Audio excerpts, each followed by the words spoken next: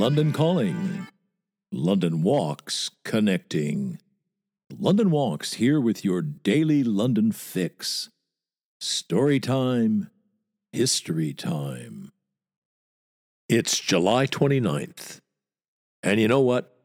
I'm thinking we should contraflow this one. July 29th is the opening day of the 1948 London Olympics. Everybody's going there. And that in itself is reason enough to give it a miss. Similarly, July 29th, 1981, Prince Charles marries his commoner, Lady Diana Spencer. Everybody's jumping on that bandwagon. All the more reason for steering clear. How's that sage old piece of advice go? Always drink upstream from the herd. So that's what we're going to do. Head off the beaten path. Go where the mob doesn't go. Very London Walks, that. So we're heading back to 1728. We've just put in at Old Slaughter's Coffee House in St. Martin's Lane. It's a good place to hang out in, Old Slaughter's. You rub elbows with famous people.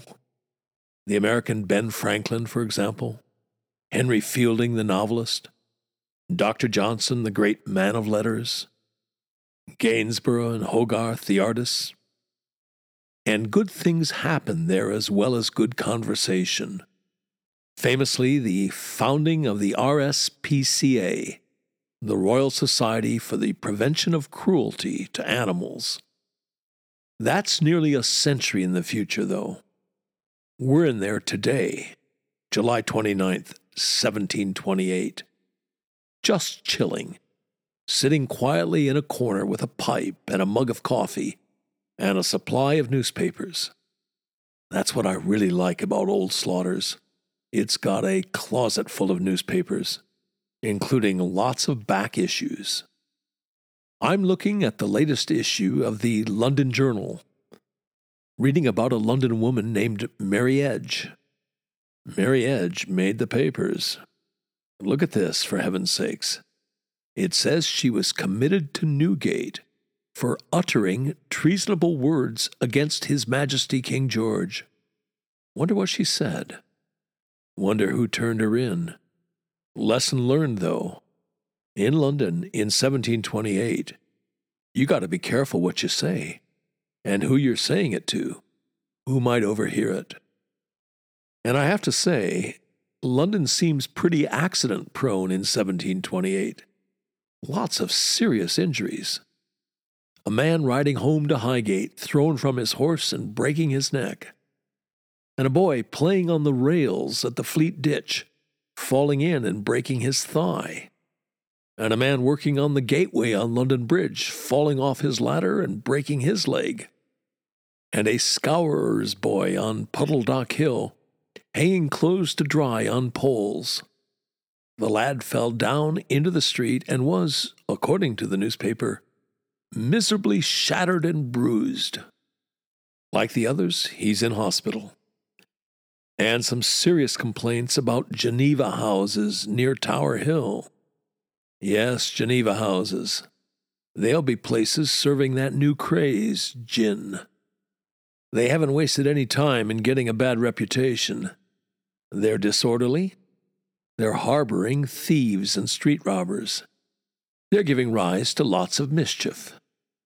And how about those gentlemen on Thames Street? Wonder if they'd just come out of a Geneva house. They met up with a citizen and his wife. The three gentlemen decided they were going to kiss the citizen's wife. The citizen said, "No, you don't." One of the gentlemen drew his sword and stabbed the poor man, 6 inches deep, just below his breast. The hue and cry went up. The watch and constables got there in no time. The three gentlemen resisted them, but were finally seized and sent to the Compter. The surgeon, looking after the wounded citizen, said his wound would be fatal. And mad dogs and Londoners go out in the midday sun. Some boys were playing with a dog in Sweeten's Alley. A porter came running down the alley. The dog went for him and, according to the paper, tore his leg in a dreadful manner. And then there's a servant to the brickmaker in Kennington. He was found hanging from a tree in South Lambeth. He was bit by a mad dog about a month ago, and now he's a suicide. And that's just a casual glance at one page. Time to order a second coffee and get stuck into the bills of mortality. Boy, do they make fascinating reading, let alone somber reading. And they really set you thinking. I looked at an issue for earlier in the year. It laid out the London Bill of Mortality for the last week in January. First of all, that word bill is unnerving. It pretty much is saying, you pay up in deaths, London, and your bill this week is 634 dead Londoners. Newly dead Londoners. As for new Londoners, babies, that same week there were 410 of them. We'll be circling back to that figure. Anyway, the bills of mortality list the cause of the death and the ages of the deceased. That week, there were nearly 40 different causes of death. The big killer was something called convulsion. It did for 169 Londoners. Fever claimed another 89 lives.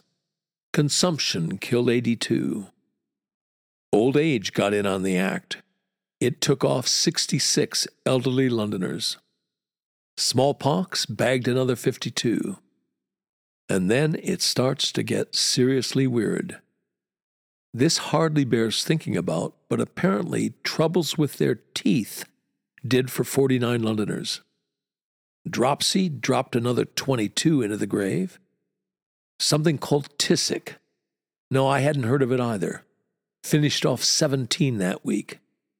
Tissic was something bronchial. Asthma, bronchitis, coughing, wheezing, that sort of thing.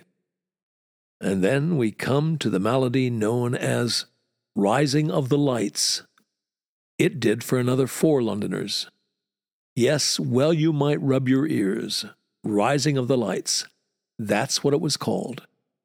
It was a medical condition characterized by difficulty in breathing, by choking. Those tens of thousands of COVID victims on ventilators, I suppose that was our version of Rising of the Lights. Then there was water in the head. That did for 3 Londoners that week. Hydrocephalus, I think we'd call it. It's apparently rare today. Obviously, it wasn't all that rare 300 years ago. And that brings us to horseshoe head.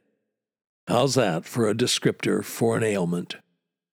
We learn from Chambers' Encyclopedia, published in this very year, 1728, that horseshoe head was a disease in infants, wherein the sutures of the head are too open, or too great a vacuity is left between them.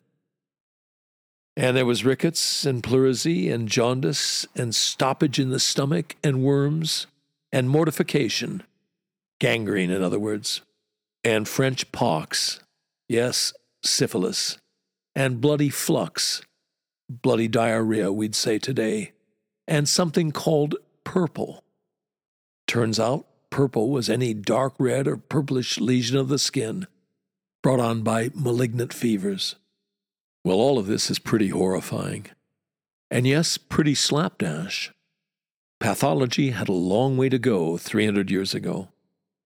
But as extraordinary as this medical tour has been, I've been holding back on you. The most horrifying thing of all was the age breakdown of the fatalities. More than a third of them were under 2 years old. Another 9% were 2 to 5-year-olds.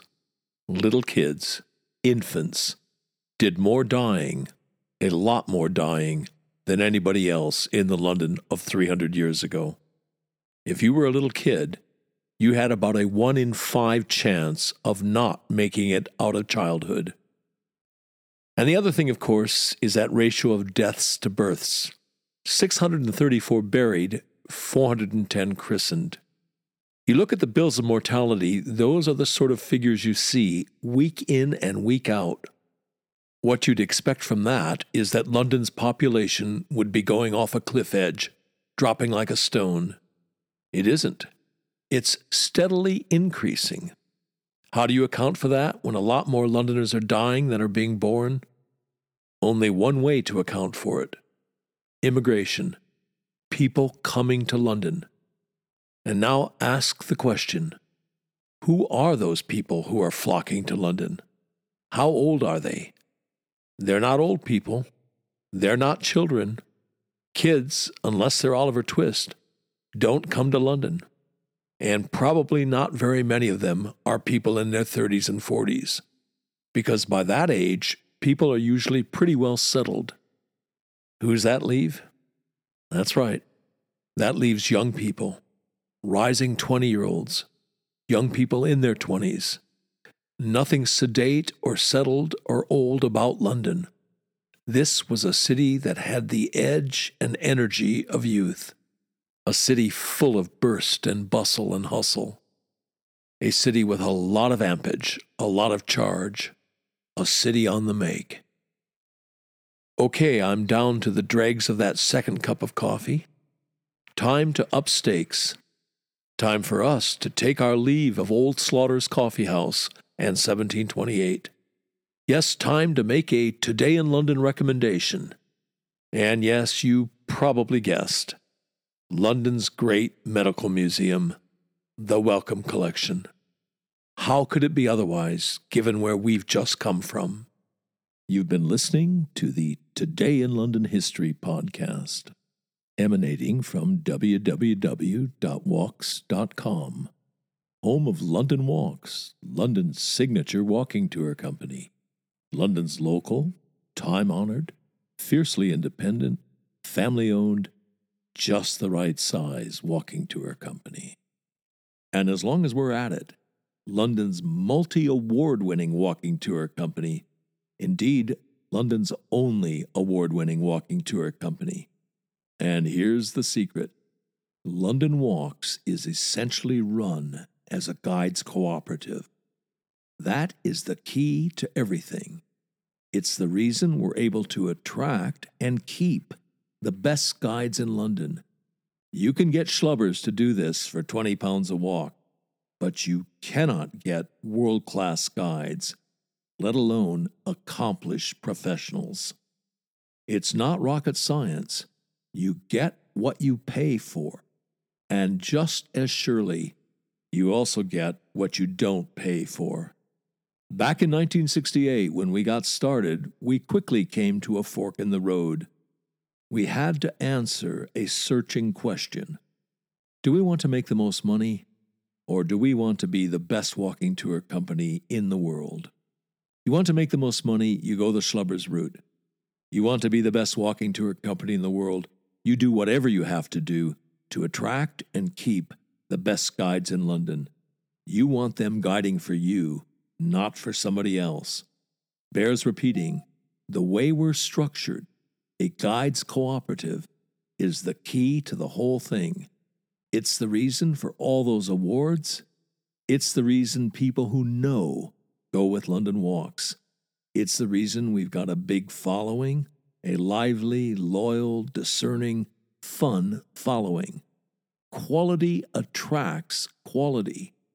It's the reason we're able, uniquely, to front our walks with accomplished, in many cases distinguished professionals, barristers, doctors, geologists, museum curators, archaeologists, historians, criminal defense lawyers, Royal Shakespeare Company actors, a bevy of MVPs, Oscar winners, people who've won the Guide of the Year award. Well, you get the idea. As that travel writer famously put it, if this were a golf tournament, every name on the leaderboard would be a London Walks guide. And as we put it, London Walks guides make the new familiar and the familiar new. And on that agreeable note, come then, let us go forward together on some great London walks. And that's by way of saying good Londoning, one and all. Nothing to add except welcome back. You were sorely missed. See you tomorrow.